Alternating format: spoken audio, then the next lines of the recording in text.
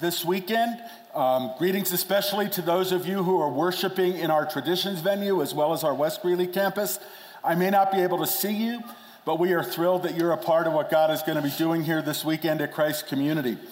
My wife Patty and I are excited to be with you this weekend as we continue along in our series, Life Inspired. This has been a great series of messages, and we really look forward to sharing our hearts, our lives, and God's Word with you this weekend. But before we jump into the message, I want to spend just a couple of minutes talking about next weekend's baptism services, which we'll be having in all of our services on both of our campuses. In the Bible, baptism isn't something that we do to contribute to our salvation or to impress God in any way. It's an outward sign of our heart's desire to identify with Christ, to follow Him, and to acknowledge that we're trusting in Him and Him alone for our salvation. It's celebrating His activity in our lives. And the analogy we like to give around here is a wedding ring. Wearing a wedding ring doesn't make us married, simply wearing this ring. But once we commit ourselves to our life partner, a wedding ring is an outward symbol to reflect our heart's commitment.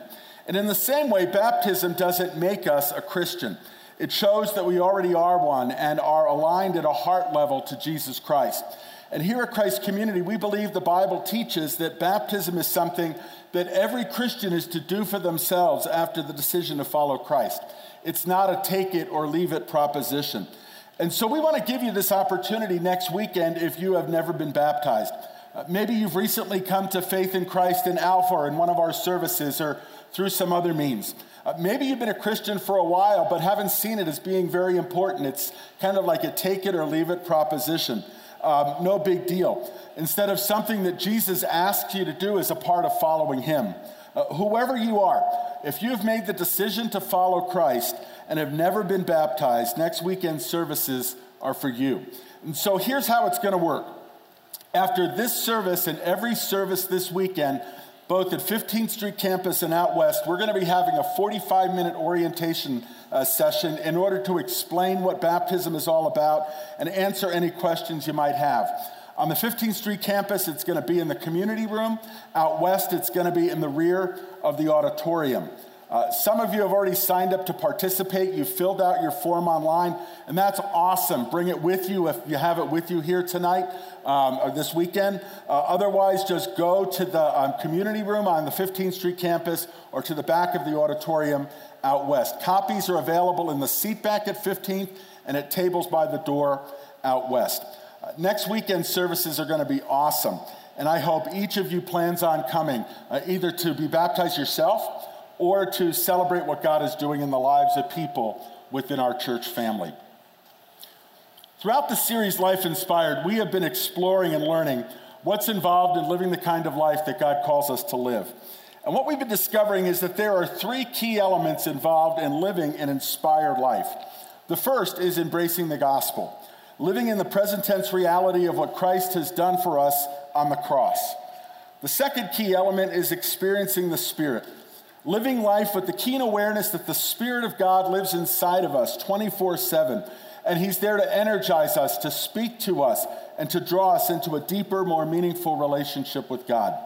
But the third key element to living an inspired life is engaging in mission. And it's what we've been talking about the past couple of weeks and what Patty and I are going to be continuing this weekend. Being a part of God's restoration plan for humanity, making a difference in the lives of others, including those who are not yet followers of Christ or perhaps even interested remotely in following Him. People who are broken, people who are lost, people who are in need of a relationship with Him. Last weekend, Pastor Allen laid a great foundation for us to build upon and us talking about further with you today. If you weren't here last week, I encourage you to watch it online. Well, this week, Bruce and I would like to focus on helping us to see the spiritual journey of others from their perspective and ways we can engage with them in meaningful ways at various points along the path, inspiring them to take steps forward in their journey toward Jesus instead of being immobilized by fear, frustration, or inadequacy. right up front, we want to say we are not the experts. I mean, we don't have this all figured out by a long shot. We'd like to think of ourselves simply as followers of Christ who are trying to love people the best we can. And we want them to experience Christ no matter who they are or where they are in their spiritual journey. In saying this, though, we want to also be upfront in saying we've had to make some adjustments to our thinking in order to approach relationships and serve people in a way that's genuinely helpful for them and reflects the heart of Christ for them. We've had to begin where they are, not where we want them to be. And we're going to share a bit of this with you this weekend. Frankly, one of the things we've had to take into consideration and adapt to is because of how some well-meaning Christians have represented Christ and Christianity in general, the gospel, a lot of people that we have connected with have formed some pretty negative conclusions about Christians and Christianity. And we've had to seriously take that into consideration as we've sought to begin a relationship with them. That comes to mind when you hear the word Christian? I tend to think people who are socially conservative. A conservative Christian, someone who bigoted, someone who still has, who wants to keep the status quo,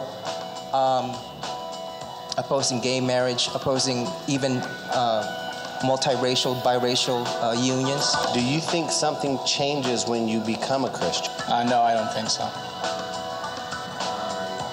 You don't think that you live differently or anything like that? You think you just become a Christian and that's that?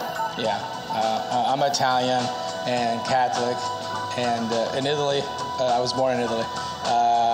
Catholics, we go to church Christmas, Easter, and funerals and weddings. So, it doesn't mean that much. And I follow that. Do you like Christians? Do I like Christians? It's like saying, do I like ice cream? Yeah, ice cream is good. Yeah, I like Christians, yeah. Sure, I'm fine with Christians. I'm fine with anyone's religious beliefs. I have probably more for Christians than against Christians, but some Christians are not Christian in their behavior, but more Christians in their affiliations. Yes, those don't try to impose their will on other people, and those that follow the Ten Commandments, I like them. Neutral. I'm neutral on the subject. I judge them on what they do first.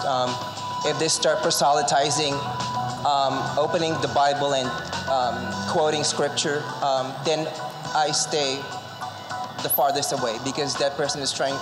I think that attitude is very extremist, which is dangerous. So in light of responses like this and perceptions of Christians and Christianity, where do we begin?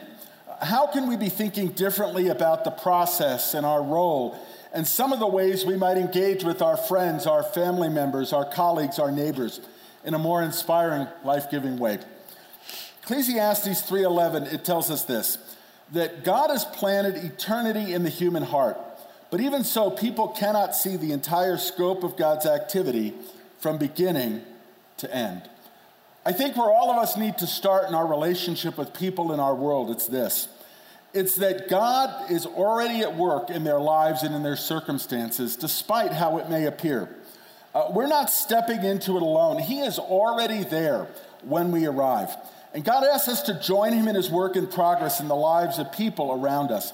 He calls us to partner with him and to journey alongside people as friends and to help them experience God's heart for them, to connect the dots of his activity in their lives and to do it in a helpful, sincere way, to be listeners, to be servants, and people that they can genuinely relate to. I also believe that if we're going to genuinely connect with non-Christians, it has to start inside of us. It has to begin at a heart level. If people think that they're merely a project or that we're engaging with them in order to fulfill a religious obligation to convert them to Jesus, they'll see right through us, and we'll be done before we ever try to start a relationship with them. Matthew 9:36 says, when he, Jesus, saw the crowds, he had compassion on them because they were confused and helpless like sheep without a shepherd. Are we willing to see people the way Jesus does and allow our hearts to be moved to a place of compassion as a result? People are God's most precious creation. They matter to him. And so we need to ask ourselves, do they really matter to us? Are we willing to love people unconditionally, just the way they are, not the way we want them to be? Loving means withholding judgment. Are we willing to take the first step in moving toward people who are spiritually lost and broken and in need? Being ourselves, being friends, and being a safe place, creating safe places for them to explore. I want to be honest with you. Back in the spring of 2006, I became really discontented. I became very keenly aware that I wasn't doing this pretty well. I was very insulated and felt that God was calling me to take the first move, to make the first move in getting out of my comfort zone in order to connect with people far from where I was in my relationship with God. And to do it solely for the purpose of reflecting the heart of Christ in life-giving ways to the people he'd send my way. And so I began simply by praying that God would open the door for this to occur. I had no idea what it would look like. I had no idea how it would unfold. All I knew is that I wanted God to use me, and I wasn't driven by an agenda in the least. And what God did was really pretty amazing in opening 2 doors pretty quickly in response to my prayer. The first door was to a relationship with Marlon Laviner, who is the senior minister of the largest Unitarian Universalist church in the world in Tulsa, Oklahoma. If you know anything about Unitarian Universalists, their theology and overall life orientation is probably the polar opposite of ours. And many who have converted to that religion have done so because of their rejection of Christianity and their experiences with Christian. And their ministers are known for making Christians look like bigoted, closed-minded, self-righteous zealots. My relationship with Marlon really began in a very unexpected, simple way. I was surfing the web one night and was looking at churches that are very different than our own. And I stumbled onto his church's website.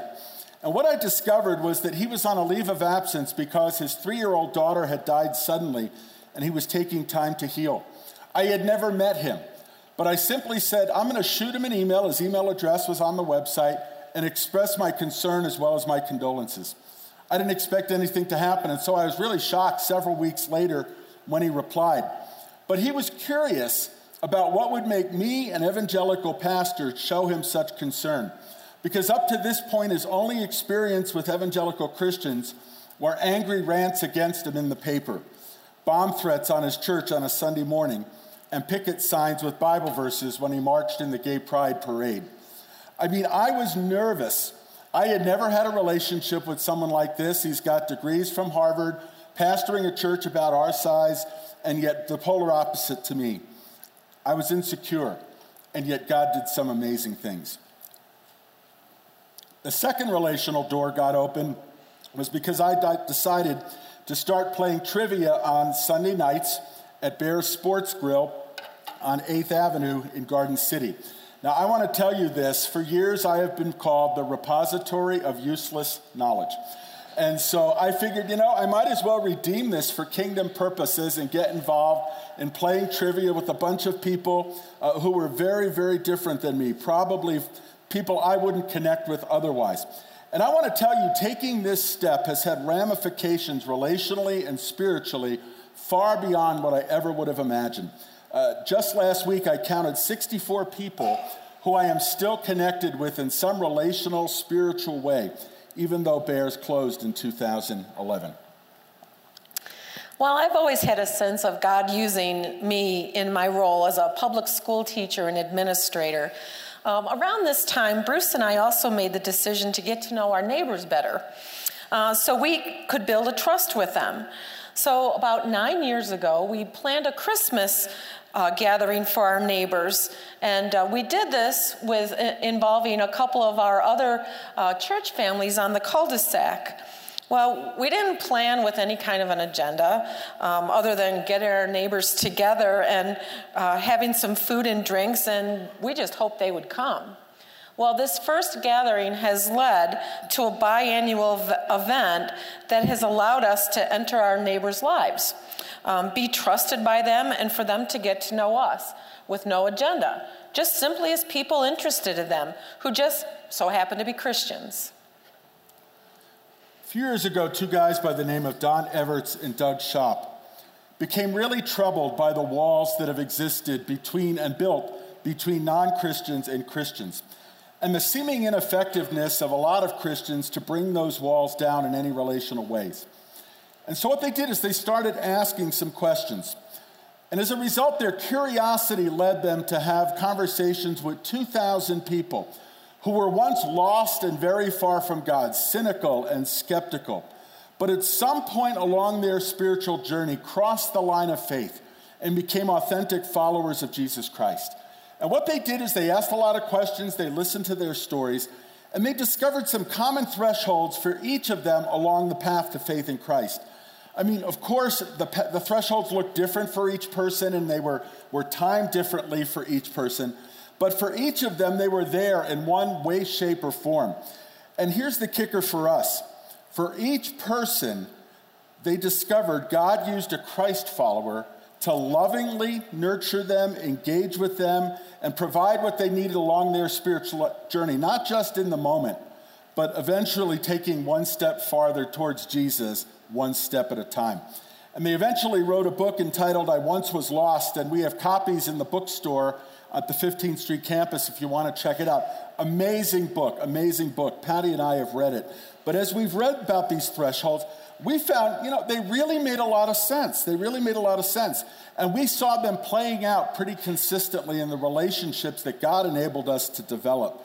And so as we share some of our stories with you for the rest of our time here this weekend, we want to talk about not only how we can be helpful, but we want to do so through the lens of these thresholds. The first threshold is trusting a Christian. Somewhere along the line, each of these people who made the journey from being skeptical and cynical and lost to a personal relationship with Christ began by trusting a Christian. Not Christians or Christianity or the church, but a Christian, a person who they could develop a relationship with. If you think about it, this is a lot like how God connected with humanity through his son Jesus. He lived a life among us as a real human being. He didn't merely just deliver information or pop in and out of a photo op. John 1:14 says, "The Word became flesh and made his dwelling among us." The Message reads it this way: "The Word became flesh and blood and moved into the neighborhood. As a result, we saw the glory of God with our own eyes." Because of the relationships that began to develop with people on our cul-de-sac since the initial Christmas gathering, I was able to develop a friendship with a woman who lived 2 doors down from me. When I saw her outside, I would quickly go out to her house and we would chat. We would get lawn chairs. We would sit on her front porch and share stories about our children and our careers and education. My friend often shared her political and religious views and made it quite clear that she had zero tolerance for people who she considered narrow-minded, namely Christians. Interestingly enough, she knew that Bruce was a pastor and that I'm a pastor's wife, and yet she was comfortable talking about spiritual matters with me. Why? Because she trusted me. And I knew I accepted her even though our views did not match. I listened more than I talked to that neighbor, which resulted in her knowing that while our views were different, she was accepted and respected as a person in spite of them. My relationship with Marlon as it unfolded really had a lot of similar themes. He was very open with me, and as he would share stories about how Christians treated him rudely and called him names and threw things at him and told him he was going to hell and how fast he was going to go there, I told him how sorry I was that he was treated in that way and that people chose to respond that way, and I listened. I remained engaged with him and told him that the Jesus that he and a lot of his congregation were rejecting was not the Jesus of the Bible, and that from my perspective, I would reject that kind of Jesus too. He found that really intriguing, and it opened the door to some fascinating conversations that are still going on. The key to this relationship, or to this threshold, is simply spending time with people and inviting God to use you in their life. Listening more than talking, and showing and allowing God to build that relationship and to avoid having an agenda with them. The second threshold is curiosity. Trusting a Christian, curiosity. And here's the way it plays out, that as people are living with us as friends and establishing trusts and finding out that we're Christians, there'll come a time when a genuine intrigue or a curiosity begins to emerge about what makes us tick. And I really believe we need to be looking for this threshold. I think we need to be praying that it will occur, not so that we can kick a door open and give someone 25 books to read and 15 Bible verses to memorize, but so that we can be attentive and begin talking naturally about our relationship with Christ and why we choose to follow him. The Bible actually encourages us to do this. In Colossians chapter 4, Paul writes, "Live wisely among those who are not yet believers, and make the most of every opportunity. Let your conversation be gracious and attractive," compelling. And in 1 Peter 3, Peter says, "If someone asks you about your hope as a believer, always be ready to explain it." Pastor Allen mentioned last week one of the occupational hazards about being a pastor is once people find out what you do for a living, they begin hitting the rewind button and thinking about every four-letter word that they've said in your presence, and they begin apologizing for a lot of things, and then they redirect the conversation to general statements about religion and morality. However, in the network of people that I began to develop a friendship with by playing trivia, that didn't occur.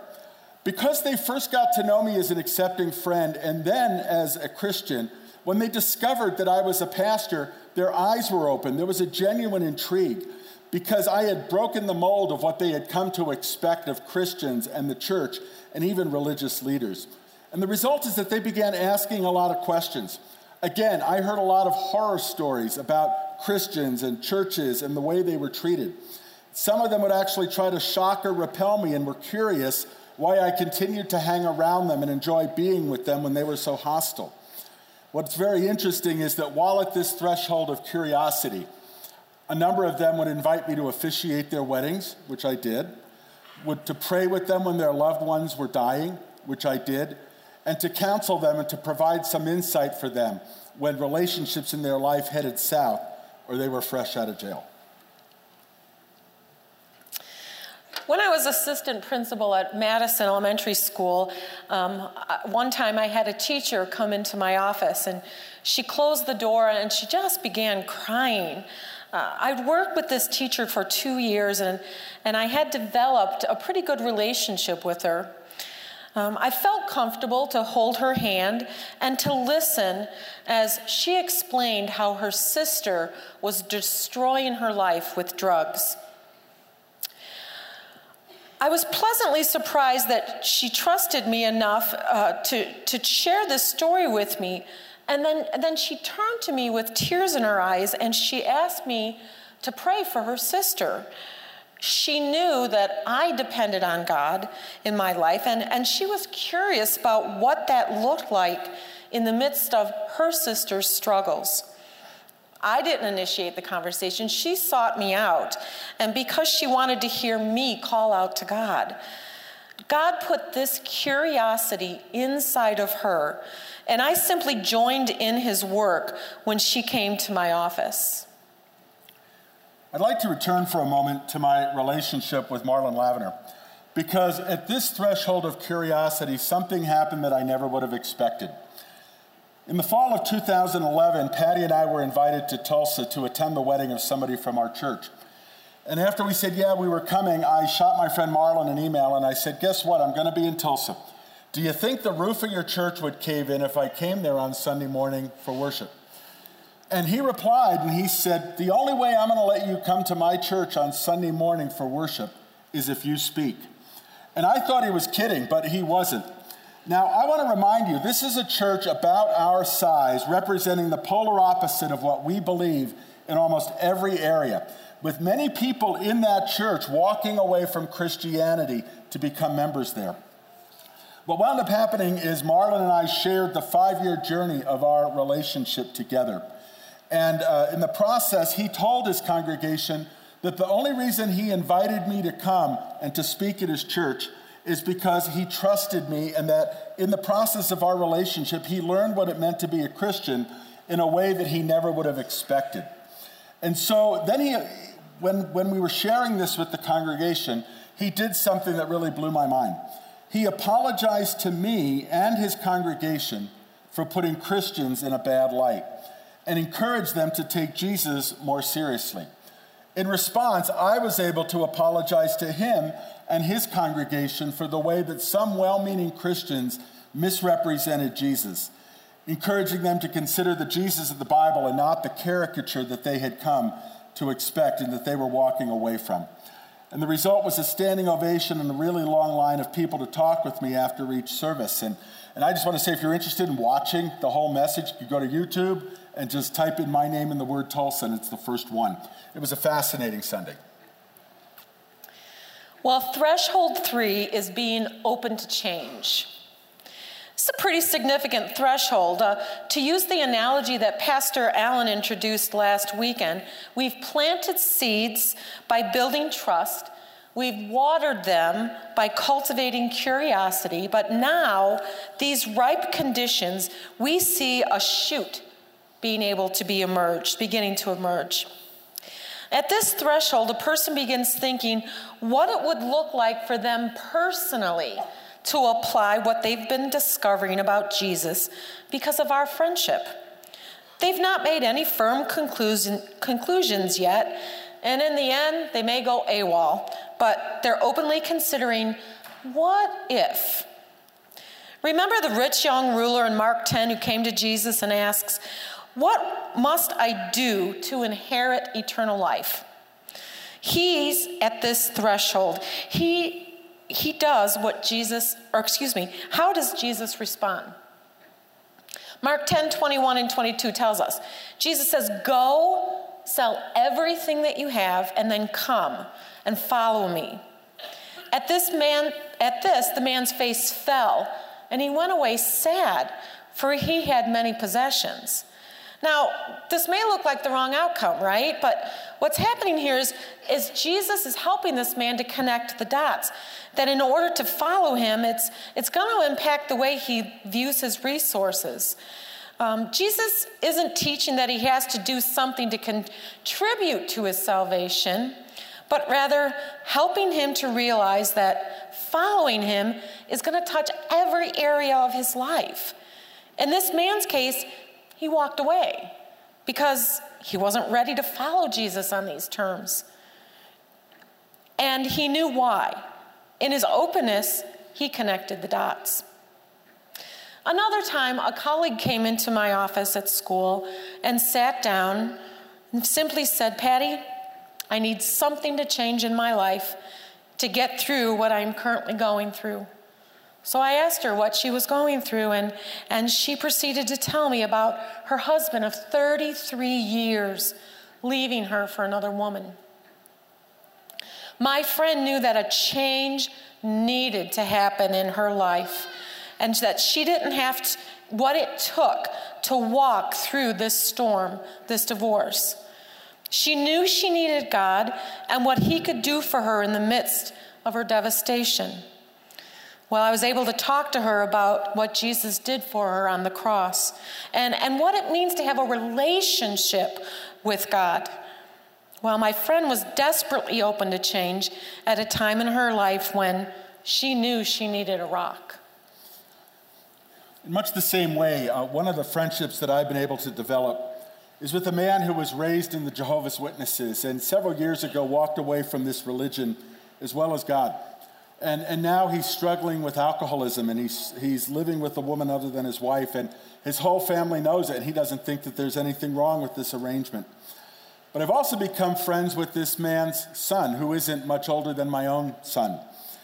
And about 2 months ago, both of them came to me independently, and they asked me this question. If God were to do something to fix this mess, what do you think he'd do? Because something has to change. And my initial response to both of them was, I think he'd begin by having you take him more seriously. And when they asked what this meant, it opened the door to a really long conversation with each of them that's still continuing to this day. As a matter of fact, I talked with the son just on Friday night.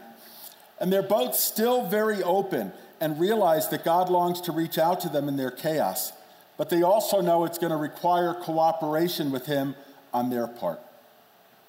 Threshold 4. Threshold 4 is seeking God. Seeking God. And probably the best way to describe this threshold is when a person moves from just meandering around in spiritual conversations to really wanting to make some solid conclusions for themselves about what it means to trust Christ. They begin leaning into their spiritual quest and realizing they can't remain where they are for the long term, a lot like my friend and his son. In Jeremiah 29:13, it says, "If you look for me wholeheartedly, you will find me, declares the Lord." And Acts 17 reminds us that God's purpose is for the nations to seek after him and perhaps feel their way toward him and find him, though he's not far from any one of us. And probably the most significant thing that we can do at this threshold as we're in relationship with people is to fuel their search, to remind them that God's face is turned toward them. He is near to them. He is interested in their pursuit, that their questions matter to him, and that they also matter to us. And this is where you might invite someone to join with you in coming to Alpha, where you might bring them to church or go to the web and watch a pertinent message and process it with them, where you might get a book or a little pamphlet and talk through it, a book or a pamphlet for spiritual seekers, because chances are they'll say yes. And the key is for us to remain engaged with them at this point and to help clarify any misconceptions they might have about God or the gospel message that may be hindering their seeking. Also, to tell your own story. We talked a bit about this last week, to share, how did you come to faith in Christ? Why do you follow him? What are some of the questions you asked at the time? What are some of the questions you're still asking? To be vulnerable and to be real. A few months ago, I received a text from a colleague who asked me to go out for coffee. So I quickly accepted, and since I hadn't seen her in several months, well, after we caught up, and my friend told me that she recently had an encounter with a Christian that really concerned her. She told me that this individual said that people who don't accept Jesus as Savior go to hell, and that this person made a really big deal about it. Well, she asked me to explain it to her and help her to understand what this meant. I was able to explain that the Bible does indeed talk about heaven being a place of eternal communion with God, and hell is a place of eternal separation from God. But what I did with my friend is I stressed the fact that God's desire is for everyone to have a relationship with him here on earth and in heaven when we die. I was also able to share with her that there's a big difference between religion and relationship with God. Well, my friend shed some tears and asked more questions. God used this experience to have my friend seek him. One of the guys I've been friends with for a number of years since I started playing trivia is a guy that I've discussed spiritual things with many times. And actually, this is one of the guys who made a sport out of debating me. It's kind of like Grohl the Pastor type thing. And but in the process, we become somewhat close because I remained engaged with him. Well, he's recently developed a relationship with another member of our church who he's also come to respect as a follower of Christ. And he shared this with me recently at a gathering. And at this gathering, he said, one of these days, we're going to have a serious conversation about this stuff. He called it the talk. One of these days, we're going to have the talk. And I'm finally going to have to get off the fence. And I told him I was ready when he was. Well, back in September, his dad tragically passed away. And I sent him a text expressing condolences and said, if you want to get together, I'd be more than happy to do so. The next night, he texted back and asked if I'd come to his house. And he told everyone else to stay away, but he asked if I would come and spend some time with him. And we spent about 3 hours sitting at his fire pit as he just poured out his heart and opened it at the same time to the Lord. Almost immediately, I began seeing him realize he needed to have a relationship with Christ, and he knew it. He also knew that God loved him, that God was not stiff-arming him. And in the midst of his grief, he needed to be open to what God needed to do in his life. And we ended that conversation that night because it was really, really late, and I was tired and falling asleep at the fire pit. But I found out afterwards that he had shared this conversation with a lot of our friends. And he also shared about his openness to God and his spiritual seeking. We agreed that we would connect again soon. Let's talk about threshold number 5. Threshold 5, which is the final threshold, is where a person decides that they're ready to follow Christ. They're ready to repent and believe the gospel for themselves. And while they might not have everything neatly figured out, which let's be honest, which of us here has things neatly figured out? They're ready to commit themselves to Jesus as one of his followers. In Mark 4, Jesus tells the story of about a farmer in order to make a deeper spiritual point. Jesus says the kingdom of God is like a farmer who scatters seed on the ground. Night and day while he's asleep or awake, the seed sprouts and grows. First the leaf blade pushes through and the heads of wheat are formed, and finally the grain ripens. And as soon as the grain is ready, the farmer comes and harvests it with a sickle, for the harvest time has come. The key for us at this threshold is to harvest what God has brought to pass in the heart of our friend and what he's partnered with us to bring to fruition. In practical terms, on our end, it means putting into words the gospel. What is the gospel and how do we communicate it clearly so that we can help them understand it and respond to it for themselves? Several years ago, God kept bringing my cousin Becky to my mind. She was graduating from college, and I knew I'd see her at an upcoming family event at my grandmother's house. So I wasn't quite sure how I would do it, but I kept feeling the nudging of the Holy Spirit telling me to share the complete gospel message with her. I hadn't really communicated with Becky in a while since she was away at school, so I was a little apprehensive even thinking about talking to her about God things. So after the meal at my grandmother's house, I thought I would just jump off the high dive and not think too much about it. And I said, Becky, God has recently brought you to my mind several times. She said, that's really interesting because I really am feeling the need to find a church. I really am feeling the need to go to church. And I said, why? And she said, well, I just feel like it's important at this time during my life. Well, again, we discussed the topic of religion versus relationship, and what God was doing and seemed to be redoing is that she was really receptive to my words. Then I did something that was a little weird at the time. I got a paper plate, and I wrote on it how Christ died for her.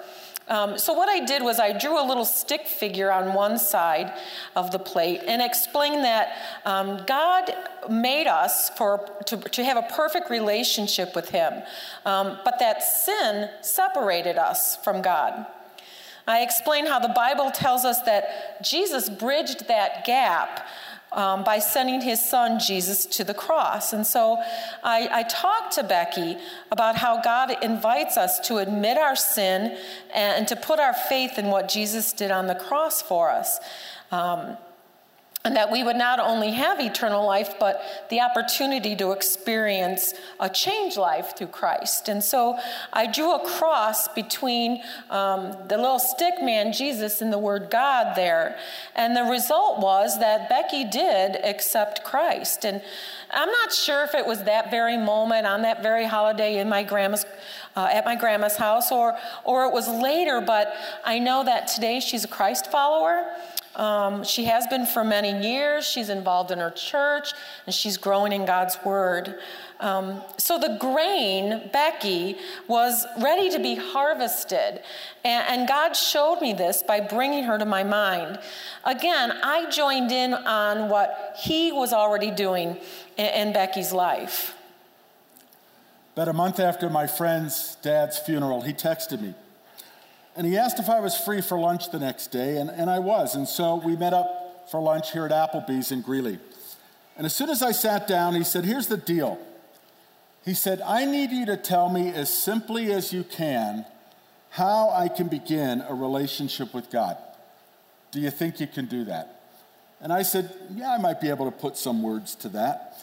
And I smiled and I said, let's talk through this. And I proceeded to walk him through the rhythms of the gospel we had talked about just a couple weeks ago, creation and fall and redemption and restoration.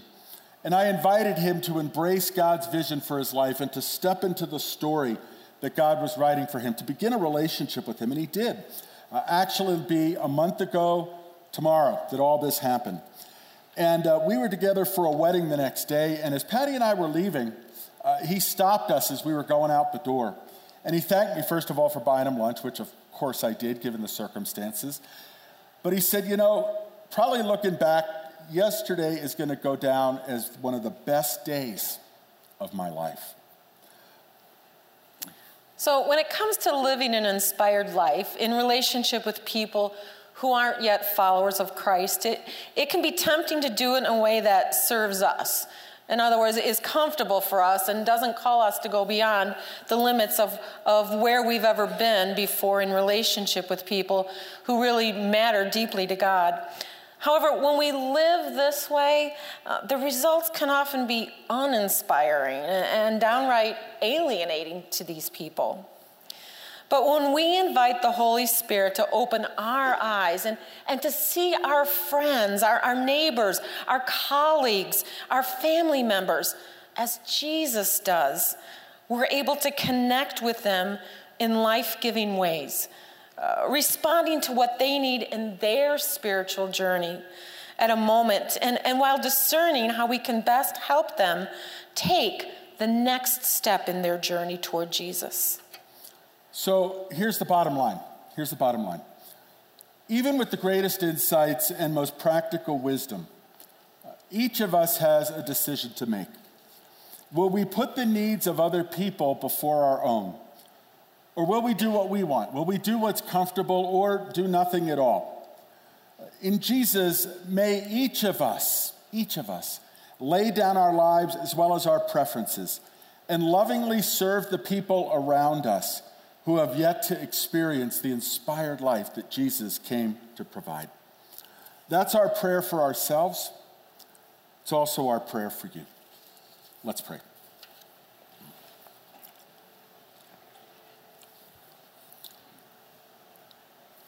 Jesus, we love you and we thank you for the opportunity you have given each of us in this room to experience the gospel, to be embraced by your grace and to be changed by the power of your Holy Spirit. Lord, we thank you for the fact that you took the first step toward us in pursuing us, and your face is turned toward us. Mm-hmm. It is open, it is wide, it is smiling. Thank you for the message of the gospel that we are set free from the trap of performance. And Jesus, I pray that you would use us in life-giving ways in the lives of people we know. That you would help us to take steps that might take us places farther than we've ever gone before, yet would enable us to communicate your heart and your love and to serve people in Jesus' name. Jesus, I pray that you would enable us to be the fragrance of Christ and not the stench that sometimes has found itself in the nostrils of people who are walking away from you. Help us to clarify misconceptions. Help us to serve and to show your heart as a serving, giving God. And Jesus, I pray more than anything, you would use us. Use us and change us from the inside out as we go places in conversations and in relationships that will enable us to trust you and to experience you. And it's in Jesus' name I pray. You know, it's fitting really, this weekend, that we're going to be sharing in communion as a part of our service here. Communion is a picture, it's a symbol of what Christ has done in coming to earth to live among us, both as a human being as well as God. It's a tangible reminder that he crossed the ultimate threshold, the threshold of heaven. And he came to earth to reveal the heart of God in practical, sacrificing ways, ultimately resulting in him going to the cross to pay for our sins. It's a reminder that love acts and that God loves us deeply. The bread is a reminder that Christ became a human being, and he took all of our sins, knowing everything there is to know about us. He took that sin, and he bore it in his body. The cup and the juice is a reminder that Christ has cleansed us from all of our sins, past, present, and future, by his blood. And he makes us new people from the inside out. It's a reminder that God's deepest longing is that every single person on planet Earth and within our world would know that he did it for them, just as he did it for you and for me. Throughout the worship center, we have several tables, and on each is a loaf of bread and a cup of juice, representing the body and blood of Christ. And what I'd like to invite you to do is, as the worship team comes, to simply approach one of these tables. We have a couple down front, others in the rear, and break off a piece of bread and dip it in the juice. And you may choose to partake there or go back to your seat as we worship and just spend some alone time with the Lord, thanking him for his goodness and his grace. This is our time together to worship the Christ who is at the core of the message we communicate, the lover of our souls, the source of our salvation, the substance of the gospel. Please stand now as the worship team comes and leads us.